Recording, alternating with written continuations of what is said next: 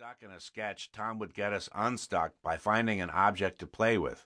Take the Julia Child bleeding to death sketch. If you've seen it, you probably remember it, and yet another brilliant performance by Aykroyd. Julia's doing her show and demonstrates how to cut up a raw chicken with a very sharp knife. The knife slips and she cuts herself. Badly. The rest of the sketch is an orgy of spurting blood as Danny's Julia attempts, against her panic, to calmly show the audience what to do in such an emergency. Nothing works, including a dish towel tourniquet, and the chicken liver she's told the audience to save fails as a natural coagulant. Tom and I are looking for one last thing for Julia to lurch for before she passes out. Tom finds the phone, of course, the wall phone on her kitchen set. Julia grabs it. "The phone! Simply call 911. And pulling it to her ear, she realizes, "It's a prop!" and drops it, staggering woozily, somehow never losing her Julia Child cheeriness and passing out, reminding the audience one last time to save the liver. I'm often asked to name my favorite moment at SNL. There isn't one. Not a moment. But what I answer is Tuesday nights, or usually very early Wednesday mornings, when we were writing sketches for read-through on the 17th floor of 30 Rock. My prototypical memory is of me and Tom rolling on the floor laughing at something that had come from one of us, or Danny, or Jim Downey, or any number of the hilarious people we worked with. A job really doesn't get any better than that. Tom had me laughing in high school.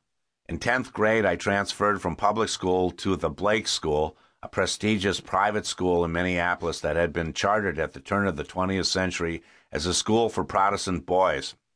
They started letting Jews in the middle of the 1950s to get the SAT scores up. When I got to Blake, I was surprised to learn that every school day started with chapel. Chapel began with the singing of a Protestant hymn, followed by a speech by a faculty member or student, another Protestant hymn, and then announcements. Announcements for the chess club, for a United Way drive, for any school organization with anything to announce. One morning, Tom and I did an announcement for the Drama Society, and everyone loved it. Soon, if you wanted students to pay attention to your announcement, you got me and Tom to do it. We were parodying movies of the day like Cool Hand Luke. "If you don't go see the Glee Club perform after school, you spend a night in the box." So Tom and I got our start in showbiz in chapel, making funny announcements. During high school, Tom spent a lot of time at my house. Tom's father, Don Davis, was the son of an alcoholic. In fact, Don's father drank himself to death. Don was rigid, judgmental, and had a giant chip on his shoulder. As you'll see, what Don Davis was most afraid of was that his son Tom would drink, take drugs, have premarital sex, and drop out of college. Don Davis couldn't have done a more perfect job of guaranteeing that precise outcome. There's the time, for instance, when Tom came home to find a headline taped up on the wall of his bedroom. "Student takes LSD, cuts off own penis." I don't mean to be harsh about Don. I always had a soft spot for him because, well, he was Tom's dad. But the soft spot existed only in theory.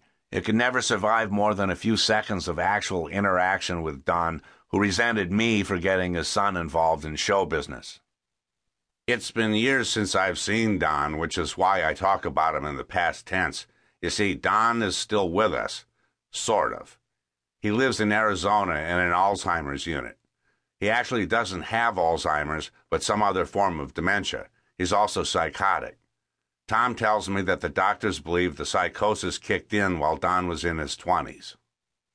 I bring this up only because Tom is taking care of Don.